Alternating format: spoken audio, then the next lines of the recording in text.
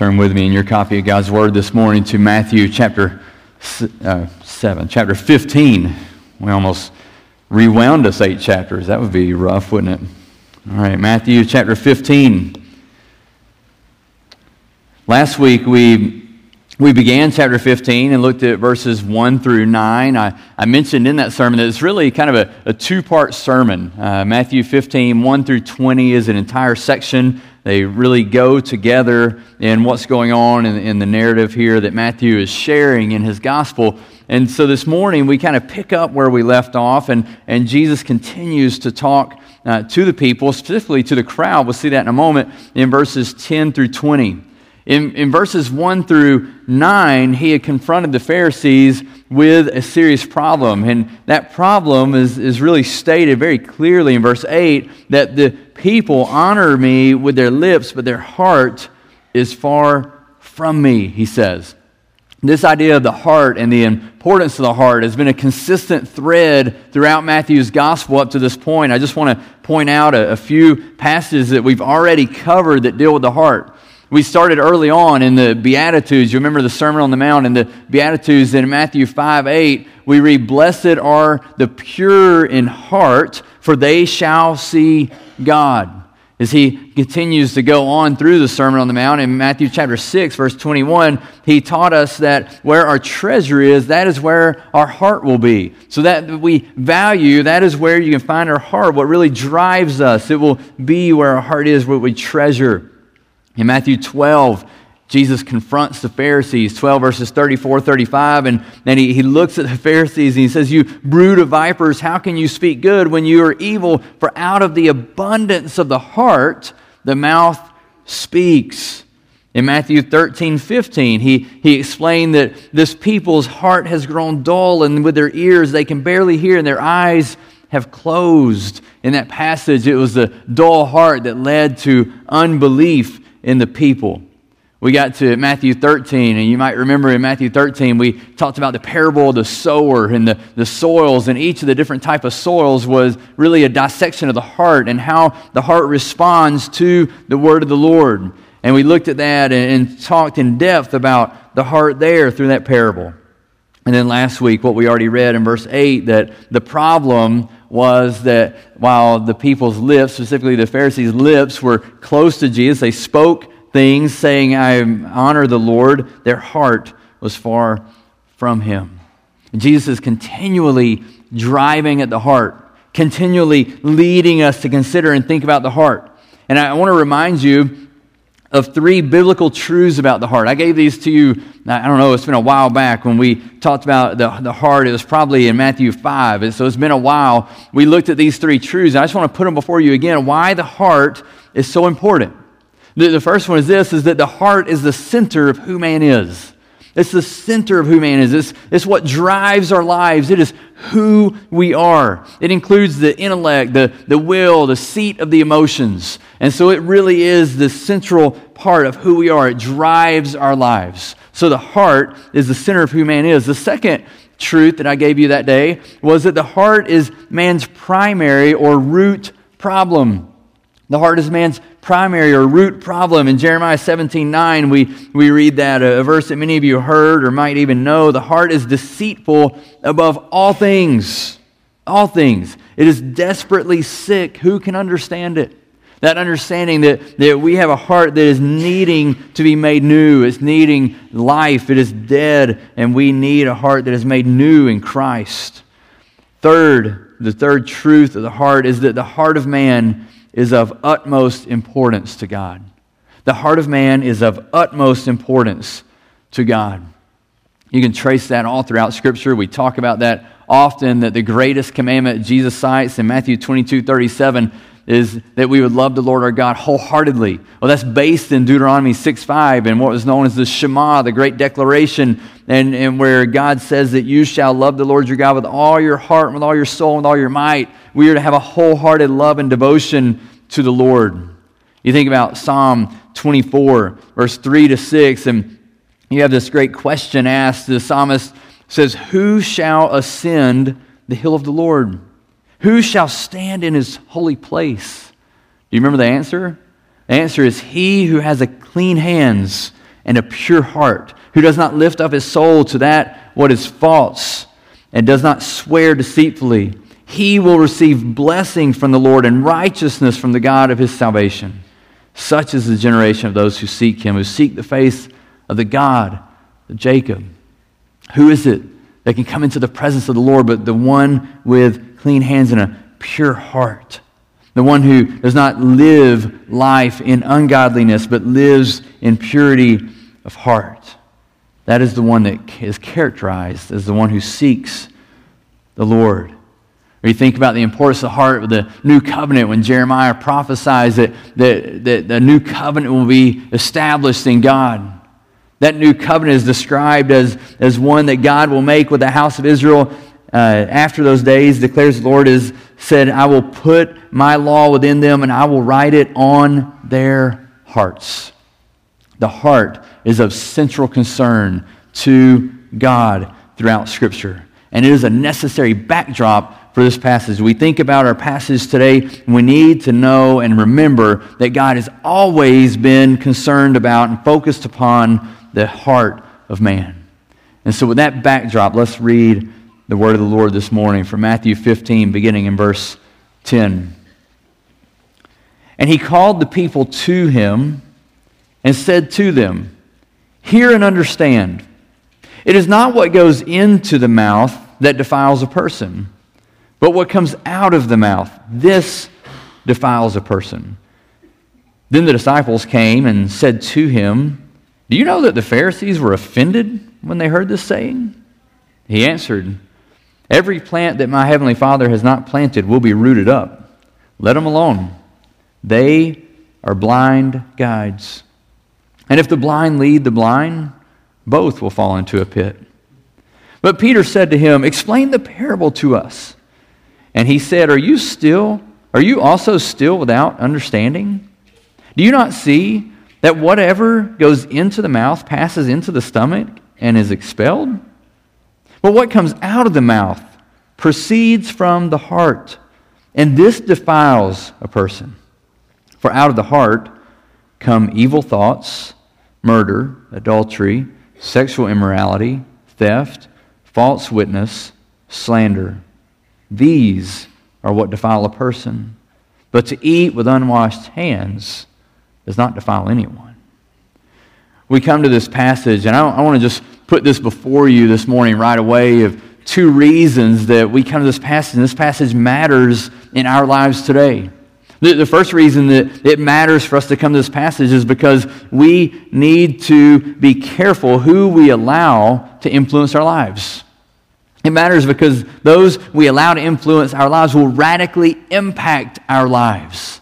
That's the first reason it matters. The second reason it matters is because we must stay focused on our heart, or we're going to drift into this vain, legalistic religion. This really worthless, this of no value, in which many of the people found themselves in that day. We think about this passage, the reality is the Pharisees really should have known better. They should have known the importance of the heart. They should have known that the heart was the source of true worship. This should have been something where Jesus taught, and they said, you're right, we understand that. But it appears that over time they had drifted into the most rigid form of legalism. Their interpretations of the law of God had become religious rules and traditions that usurped the very authority of God's Word. That their ideas and their interpretations led people to break the Word of God. I love what we sang there. We made mention of the prayer that God would speak through His Word. And he makes the reference, I can't quote it off the top of my head, but the reference to timeless truths of God that endure for all eternity. That we don't come here and seek to be taught these new philosophies or new swayings of new ideas and things that would be put before us, that it's shifting. But we come and we sit under the authority of God's Word that is timelessly true. It does not shift, it does not change, and it will endure. The Word of the Lord will endure forever, we're told. It will endure forever. And Jesus stood against this tide of shifting legalism, this tide of interpretations that created these traditions and expoundings of the Word that did not stay with the Word but was divorced from it. And we see this constantly in our own day, a constant pulling towards that, a constant temptation to elevate traditions, to elevate interpretations and authority that they would be equal to the clear, black and white Word of God. And we must stand against it as Christ did. I would draw your attention to verse 10. Look what he does right away. In verses 1 through 9, you have this dialogue between Jesus and the Pharisees. If you weren't here last week, you can just quickly glance back up in those passages and what was going on there where the Pharisees come and they confront Jesus and say, hey, why do your disciples not wash their hands? And he says, why do you then break the commandment of God for the sake of your tradition?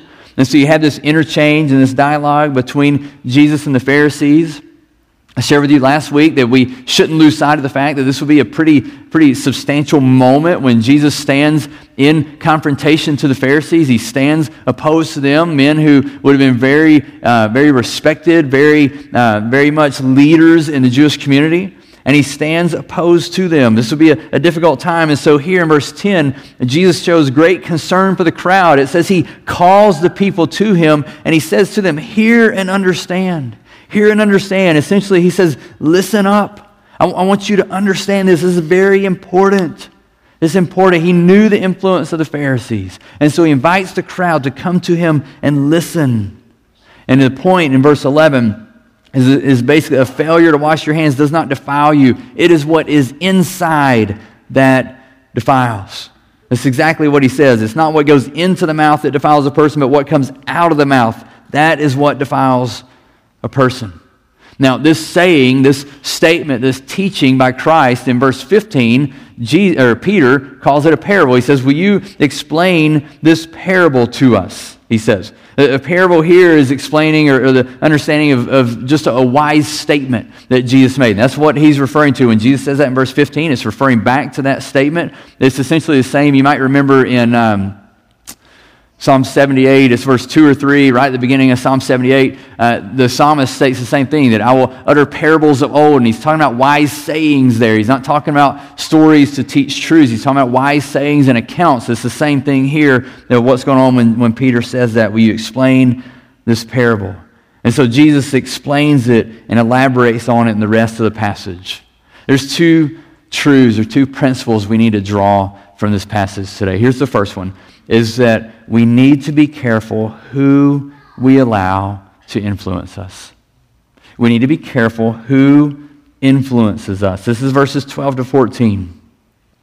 The disciples in this moment, they have a genuine concern, don't they, in verse 12? Verse 12, they have a genuine concern. They come to him and say, do you know that the Pharisees were offended when they heard this? You have to suppose this probably was pretty sincere. Again, the Pharisees are respected in their day.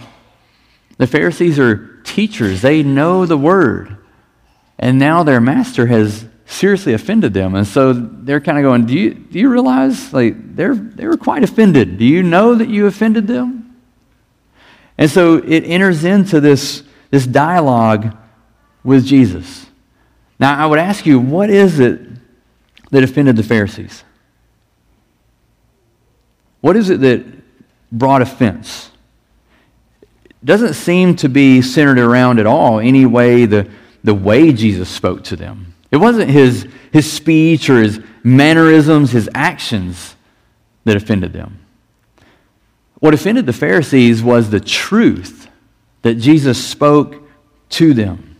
Jesus stood firm on the truth, and he opposed their upholding of tradition. And what we see here is that truth will often offend people. It will offend. We don't see Jesus offending in the way he speaks to them and his mannerisms, but we do see the fact that when he stands opposed to what they're teaching, when he stands upon the truth of God's word, it brings offense to the Pharisees. And the truth we learn here is that the truth will sometimes be offensive because it confronts sin and false teaching. And so in that moment, it will be offensive. We shouldn't seek to be offensive in the way we speak and the things we do, right? The messenger, we don't want to be offensive in and of ourselves, but we can't shy away from the truth when the truth is offensive. We have to speak the truth. It's what we're taught in 1 Peter. So you know 1 Peter 3:15, but in your hearts honor Christ the Lord as holy, always being prepared to make a defense to anyone who asks you for a reason for the hope that is in you. Then he clarifies, and the way we do that is it's so easy sometimes to just boldly and brashly speak that truth. But Peter clarifies, yet do it with gentleness and respect, having a good conscience, so that when you are slandered, those who revile your good behavior in Christ may be put to shame. Because in that way, it's not you that offended, it's the truth that offended. Listen, the gospel will be offensive to people. It'll be offensive to people who are seeking to justify themselves or who are counting on some other way to bring salvation to themselves or purpose their lives, some other idea, some other religion. The gospel in and of itself may be offensive. The truth of God's word may be offensive. But when gospel truth is at stake, we must not be silent. We must not be silent. We're tasked with speaking the truth even in difficult times. Now verse 13, Jesus speaks a word of judgment upon the Pharisees and scribes. Look at verse 13. He answers them. They're concerned about the offense. And he answers them, every plant that my heavenly Father has not planted will be rooted up. It will be rooted up. He's warning and he's pronouncing a judgment saying, listen, these men are not teaching and proclaiming the things of God. They're leading you astray. He's confronting the false teaching of the Pharisees. The same thing he did in Matthew 7:15-20. In that passage, he says that you'll know false teachers by their fruit. You'll see what is truly within them by the fruit of their lives, where their lives lead them. So it may sound great in the moment. It may sound great for a time. But the long-term working out of that teaching will show they truly are, that it's false teaching. In Matthew 7:19, in that passage, he says, every tree that does not bear good fruit is cut down and thrown into the fire. A word of judgment. It's the same thing. You think about John the Baptist in Matthew 3:9-10. John spoke very clearly again to the Pharisees. He encounters them and he says, even now the axe is laid to the root of the trees. Every tree, therefore, that does not bear good fruit is cut down and thrown into the fire. It's a consistent theme. And now Jesus describes the Pharisees here as those who the Father has not planted. And because he has not planted, what is their end? Where will they end up? He says they will be rooted up. They will be rooted up. Be careful who you allow to influence you. In this moment, Jesus is warning of the teaching of the Pharisees. And we need to develop discernment to know what teaching is from God and what teaching is not. There's a lot of teaching out today. You know this. You know that YouTube is filled with false teaching to tickle your ears and to help you to just feed your sinful flesh and the desires you want. If you want, you can find anything to validate your feelings and ideas that you want to on YouTube. You just enter it in. And you can find people who will affirm you and say, hey, that's right. You keep on in that. The Scriptures warn us of that. We need to develop discernment to know, is what I'm being taught, does it conform, does it submit to the authority of God's Word? Or is it something that is the philosophy of man? Is it something that is man-centered and man-focused? We need to have discernment to know the difference. Several years ago, we plant a garden every year in the back of our yard by our shed. We plant this little garden, nothing big, but just things we like. And Steph was quite excited. We decided to plant some strawberries and had a nice strawberry patch. And the only problem is I didn't have the discernment to know the difference between strawberries and weeds. And so I tilled the garden and tilled the strawberries and the weeds all under. And it looked good to me. I thought it was great. And Steph went out looking for her strawberry plants and she couldn't find them. So I had no discernment. The problem with that is there's no discernment. I hadn't learned the difference. I didn't know the difference. I hadn't trained my eyes to discern the difference. By the way, we haven't had strawberries since that time. She just hadn't given a second ago. It's okay, I guess. But I need to develop discernment in that area. When we think about teaching and things that come into our lives, we need to develop discernment to know what is true and what is false, what is of God, what is of the world. Hebrews 6:14, it describes those who are mature in Christ as those who have their powers of discernment trained by constant practice to discern and distinguish good from evil. Are you focused on the word of the Lord? Are you growing in the word? Are you maturing in Christ in such a way that you have constantly, you're looking into seeking to discern the difference between the teaching of man and the teaching of God? The truth of God's word and the deceit of the adversary. Do you know the difference? Can you discern the difference? Or are you like me, you're just running through and you know no difference. You just go about life. I don't really have time this morning, I don't think, but if you'll write down and go read it, Proverbs 2, 1-15. Proverbs 2, 1-15. Won't read it all, but in Proverbs 2, you have this speaking of wisdom from Solomon. And he's saying to pursue wisdom, to seek it out, to seek wisdom, to seek knowledge. And he says that if you seek it, in verse 3, he says, if you call out for insight and raise your voice for understanding, if you seek it like silver and search for it as for hidden treasures, then you will understand the fear of the Lord and find the knowledge of God. You'll know the difference. He says that the Lord gives wisdom. From his mouth come knowledge and understanding. He stores up sound wisdom for the upright. He is a shield for those who walk in integrity, guarding the paths of justice, watching over the way of his saints. He later goes on to say that he will give you discernment, discretion, and it will watch over you. The understanding he gives you will guard you. It will deliver you from the way of evil, from men of perverted speech. How do you know the difference? How are you careful to discern who is influencing you? Well, you seek the Lord for wisdom. You come to him and seek him for wisdom. And we know from the Word, we know from here, we know from James 1 that God gives abundantly. He gives wisdom. And that wisdom leads to knowledge and understanding and ability to discern right from wrong, to discern what is true and what is a lie, to discern the teachings of man from the teaching of God. It gives wisdom and discernment. It guards us, protects us, shields us, the Word of the Lord says. So think about the Pharisees here in Matthew 15. How does Jesus describe them? How does he describe them? Blind guides. Blind guides. He says, let them alone. Verse 14, let them alone. They are blind guides.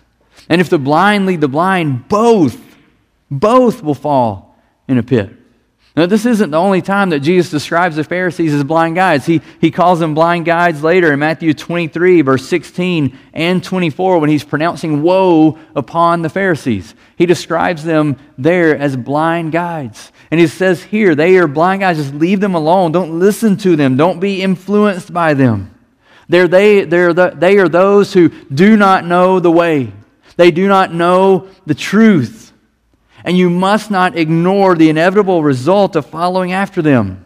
Look at what he says in verse 14. What is the inevitable result if you follow after a blind guide? What does it say there? It's right there in your text. If the blind lead the blind, both will fall into a pit. Both. We can't go about our life and just ignore the fact that if I follow after those who are teaching wrong and ungodly and perverted truths, that it's going to lead me right there. It's going to lead me to destruction. That ungodly teaching is going to influence me in such a way that I will end up where I never thought I would be. The Pharisees were blindly leading people into vain religion at the neglect of biblical truth and the condition of man's heart. They were just leading them right into this vain religion. And so the question that I think is before us when we think about this passage and what Jesus talks about with the Pharisees is this, is have you considered where? Have you considered to what end you're being led? The people who are influencing you, are you considering where they're going to lead you to? So young people, you have influencers, right, that you follow. You have influencers that you watch their vlog, or vlog. Is it a vlog, vlog? I don't know. Whichever way I say it, my kids make fun of me. So I say vlog, I think it's vlog, but I can't tell the difference between vlog and blog when I hear it. So it's a vlog. All right. You follow influencers. You follow influencers. Have you considered where they're leading you? When you peel away their humor, when you peel away the crazy things they do, when you peel away their just impeccable fashion, have you considered what they're leading you to value and to prize? Have you considered what they're leading you to find hope in? Have you considered what they're leading you to pursue, to run after, to give your life to? Where are these influencers influencing you toward? Adults, you listen to podcasts and you follow blogs because you don't know what a vlog is. Where are they leading us? I have a podcast app on my phone, right? You probably do too. And I've got a library of podcasts that I'll listen to. Where are those people influencing me towards? What are they leading me to place my hope in? What are they leading me to prize and to value, to esteem, to give myself over to? What are they declaring is the standard for truth? Are they pointing me to the enduring, never fading, never ending truth of God's Word?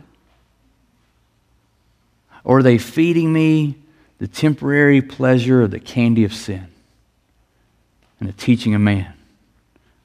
Where are they leading us? How are they influencing us? We need to be careful not to be the proverbial frog in the water.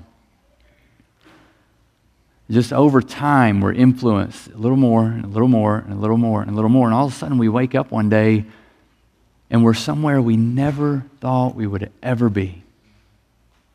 We wake up and we're here, and just a few short years ago, we boldly said, I would never be there.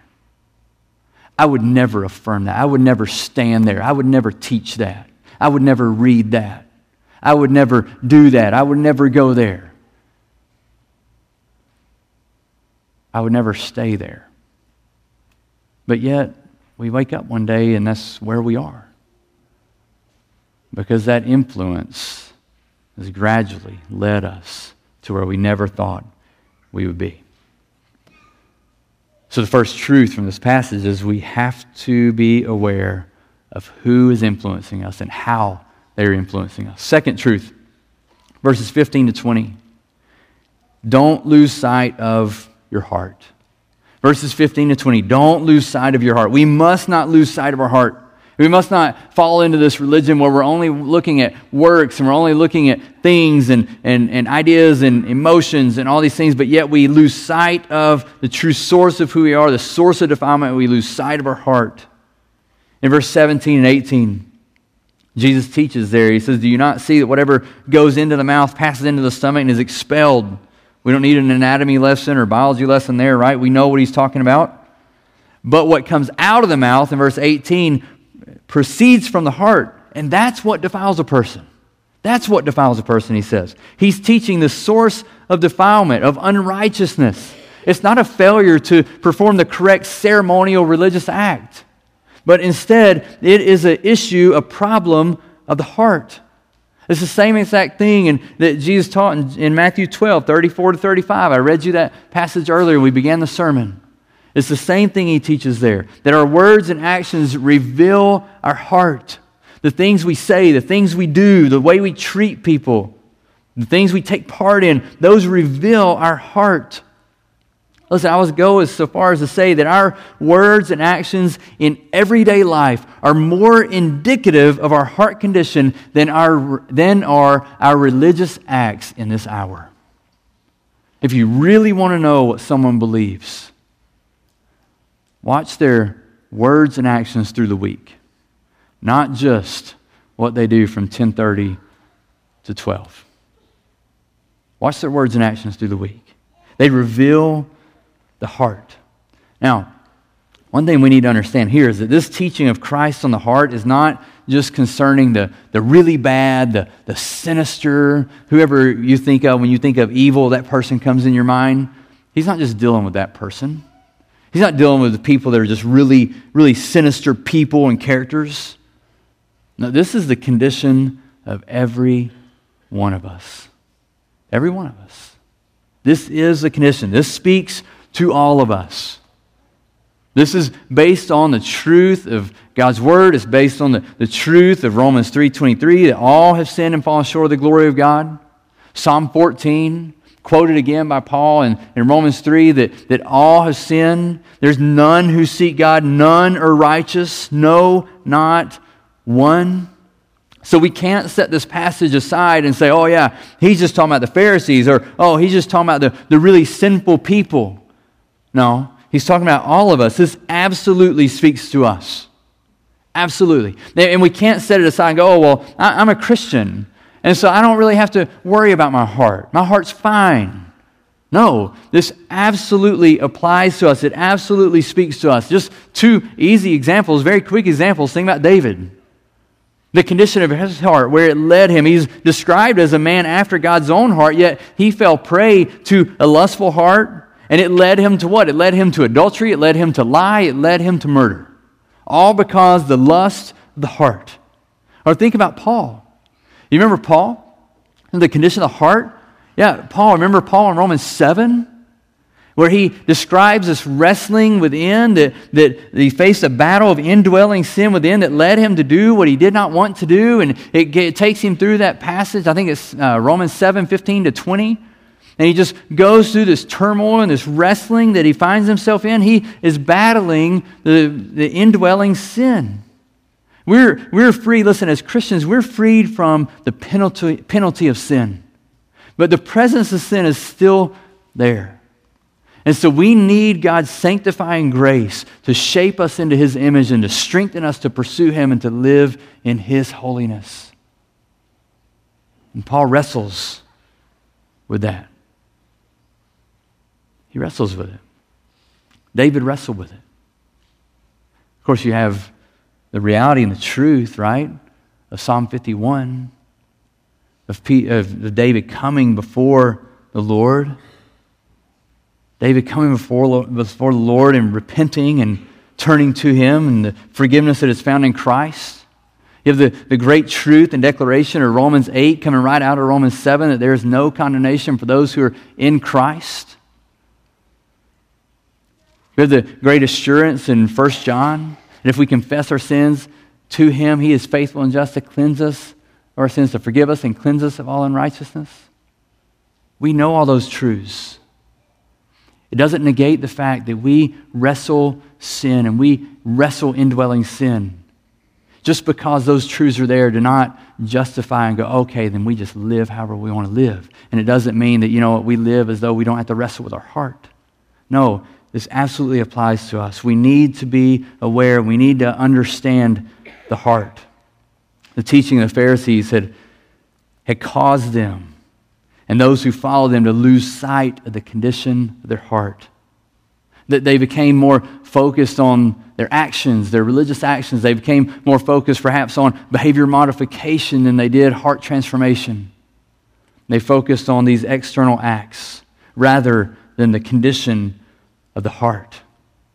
They were leading people to trust in religious works to cleanse them, when the only thing that can cleanse the heart is the transforming grace of God in Christ. Our hearts aren't changed by the religious things we do. We all come in and we all come before the Lord with sinful hearts in need of God's transforming grace. And that doesn't happen by standing up and singing. It doesn't happen by getting baptized. It doesn't happen by reciting a Bible verse. It happens by turning from your sin and trusting in Christ. It happens by the fact that He brings new life to dead hearts and He transforms us by His grace. He does what only He can do. We know, we read it earlier, the heart is deceitful above all things, is desperately sick or desperately wicked, some translations say. We talked about the covenant, that in the new covenant, Jeremiah, God had said, I will put a new heart in you. Right? So I will write my word on your heart. The words from Ezekiel, when Ezekiel talks about the great work that he's going to do, when he talks about that great work, he says that I will give you a new heart and a new spirit I will put within you, and I will remove the heart of stone from your flesh and give you a heart of flesh. Ezekiel says God will bring that about.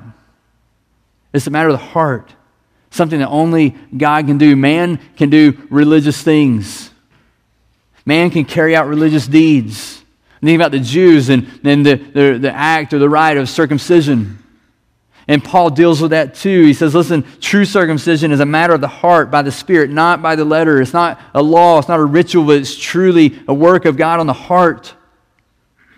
And when Jesus comes and he's talking to Nicodemus, he doesn't say, listen, you need to do this, and you need to know this, and you need to start washing here, and here's how you're clean, and the acts you do to make yourself clean. No, what does he tell Nicodemus? In John 3:3, he says, unless you're born again, you cannot see the kingdom of God. It's a work of God to bring about new life, to transform your heart. Listen, those of you who are here today, you're unbelievers. The only way for you to be saved is for God to do a great work in your heart. You can't do this on your own. You can't incorporate religious habits and traditions to change your heart. They do not cleanse you from the sin that resides in you. They don't. It's only through the work of God in your life. You can modify your behavior around Christian friends. You can modify your behavior on a Sunday morning and make things look great. But that's not heart change. Only God can change your heart.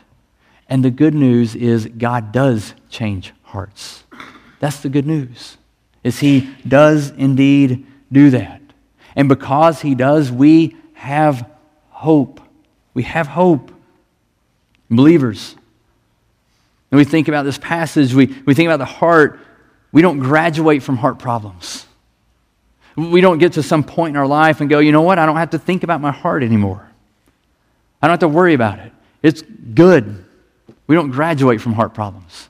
I read a long time ago, I can't remember the author who said this, but I read it in a book a long time ago, so this is not original to me, but it's true that a problem of the heart is at the heart of every problem. We see that in life.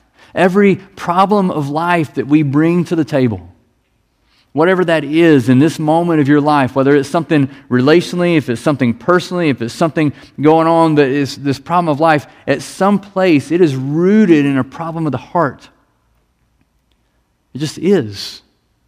And the key is to learn how to start digging away everything to get down to the heart, to see what it is that's producing that. What is it that's in my heart that's leading to this problem of life? Verse 19, Jesus says, for out of the heart come, and He gives a list. Out of the heart comes these things. The heart is the root. Our actions, our words are the fruit.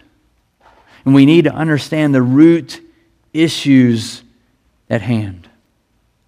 Out of the heart come these things. This list in verse 19 is not exhaustive. We would understand that. It's not as though these are the only sins that are produced in the heart. But Jesus does give a pretty good example, a pretty good list here. Some commentators and scholars look and they see that it follows the progression of the back half of the Ten Commandments. They look and they see, or we look and we see Jesus saying, out of the heart come evil thoughts, murder, adultery, sexual immorality, theft, false witness, and slander. They're all rooted in the heart, in the inner man, in who we are, in our will. So you just think about that for a moment. We need to learn how to peel away to get to the heart. So if you just think about what Jesus gives us here, out of the heart come evil thoughts. Those thoughts that you don't want anybody to know you have. Those thoughts that you're ashamed of, that you feel guilty about, that you just wish weren't there. Well, they arise out of the heart. What about murder? He says murder. Peel that away. Murder rising up out of an angry or perhaps a jealous heart. And he says adultery. Adultery, where would adultery be? If we peel adultery back, we make all kinds of excuses and try to justify it in all sorts of ways. But at the heart of it, typically lust, a covetous heart, wanting something that's not mine. Sexual immorality. You pull that away. Rooted in a lustful, a selfish heart. When you dig down, theft, what would theft be rooted in?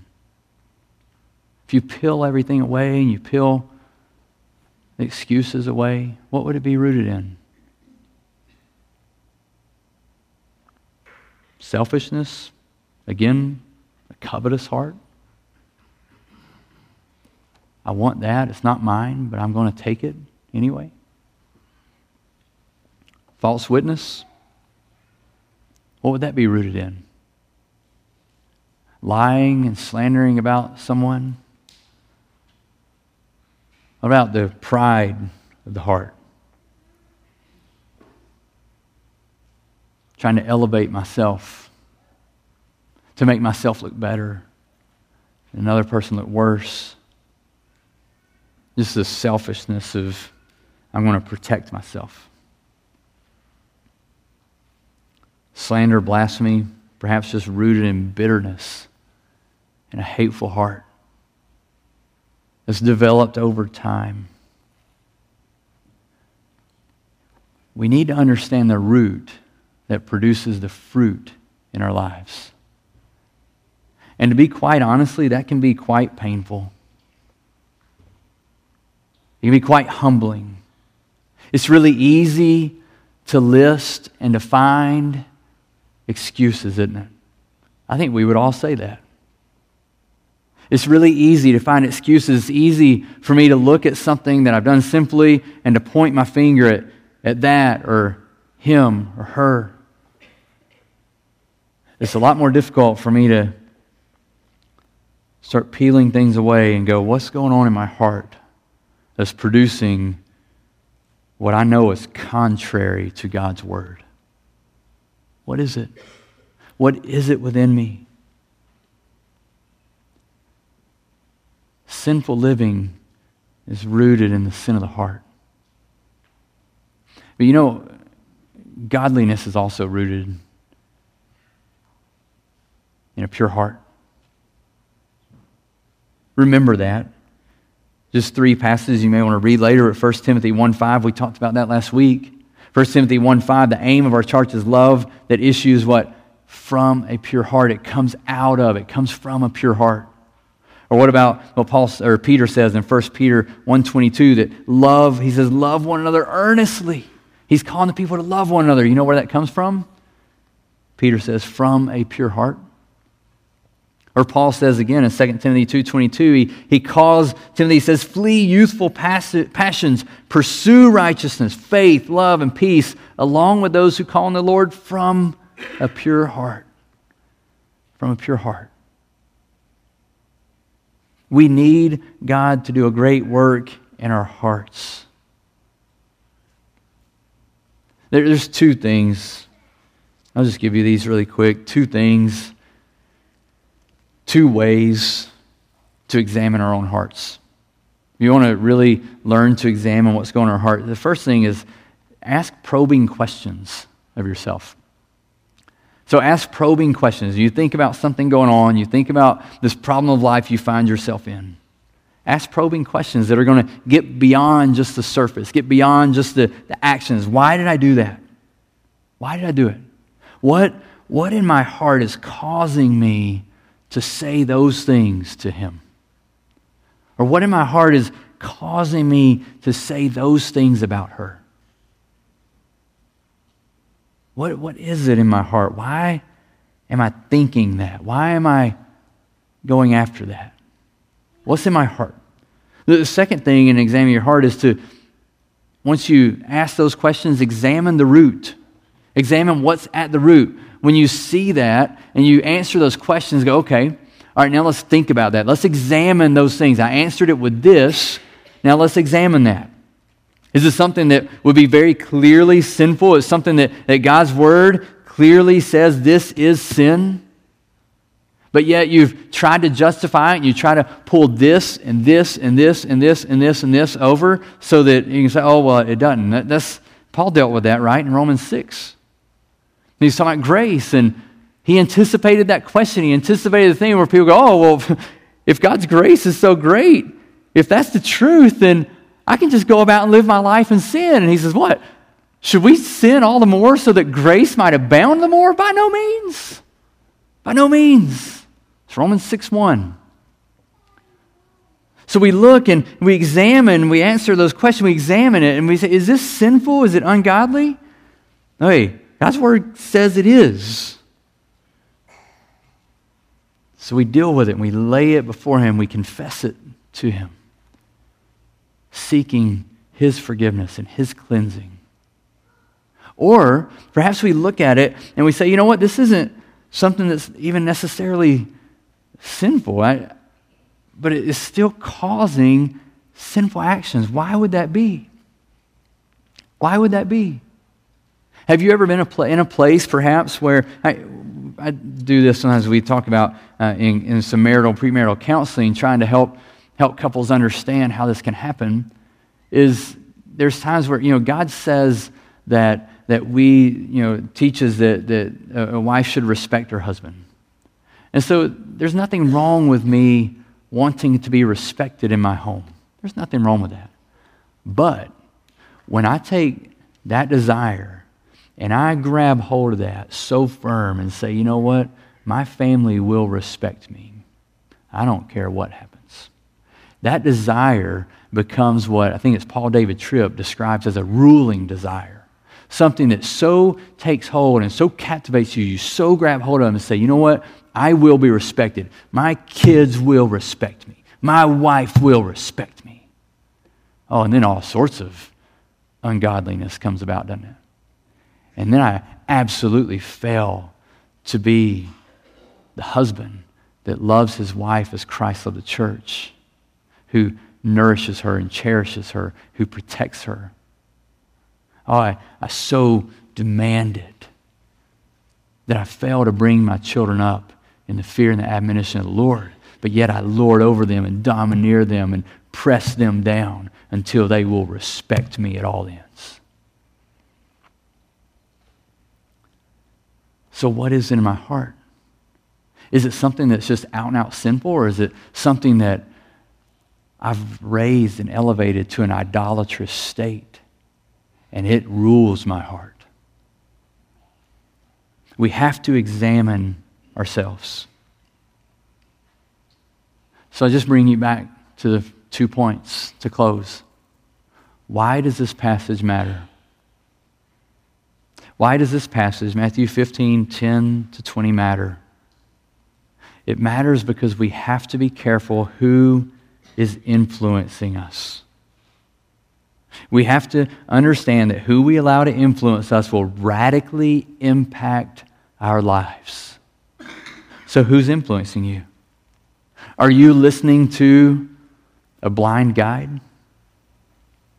Are you listening to one who is leading you to a place, it will be a place of destruction? How are they influencing you? Are they speaking grand ideas that have no foundation in truth? Are they leading you to prize things that should not be prized, to give your life over to things that is going to be worthless and vain and a waste of time? Perhaps it's time to break ties with those influences. Maybe it's time to unfollow that influencer so he or she has influence no more. Maybe it's time to delete that podcast and no longer listen to it. Maybe it's time to cast that book aside, to stop reading that site, to unsubscribe from those email chains.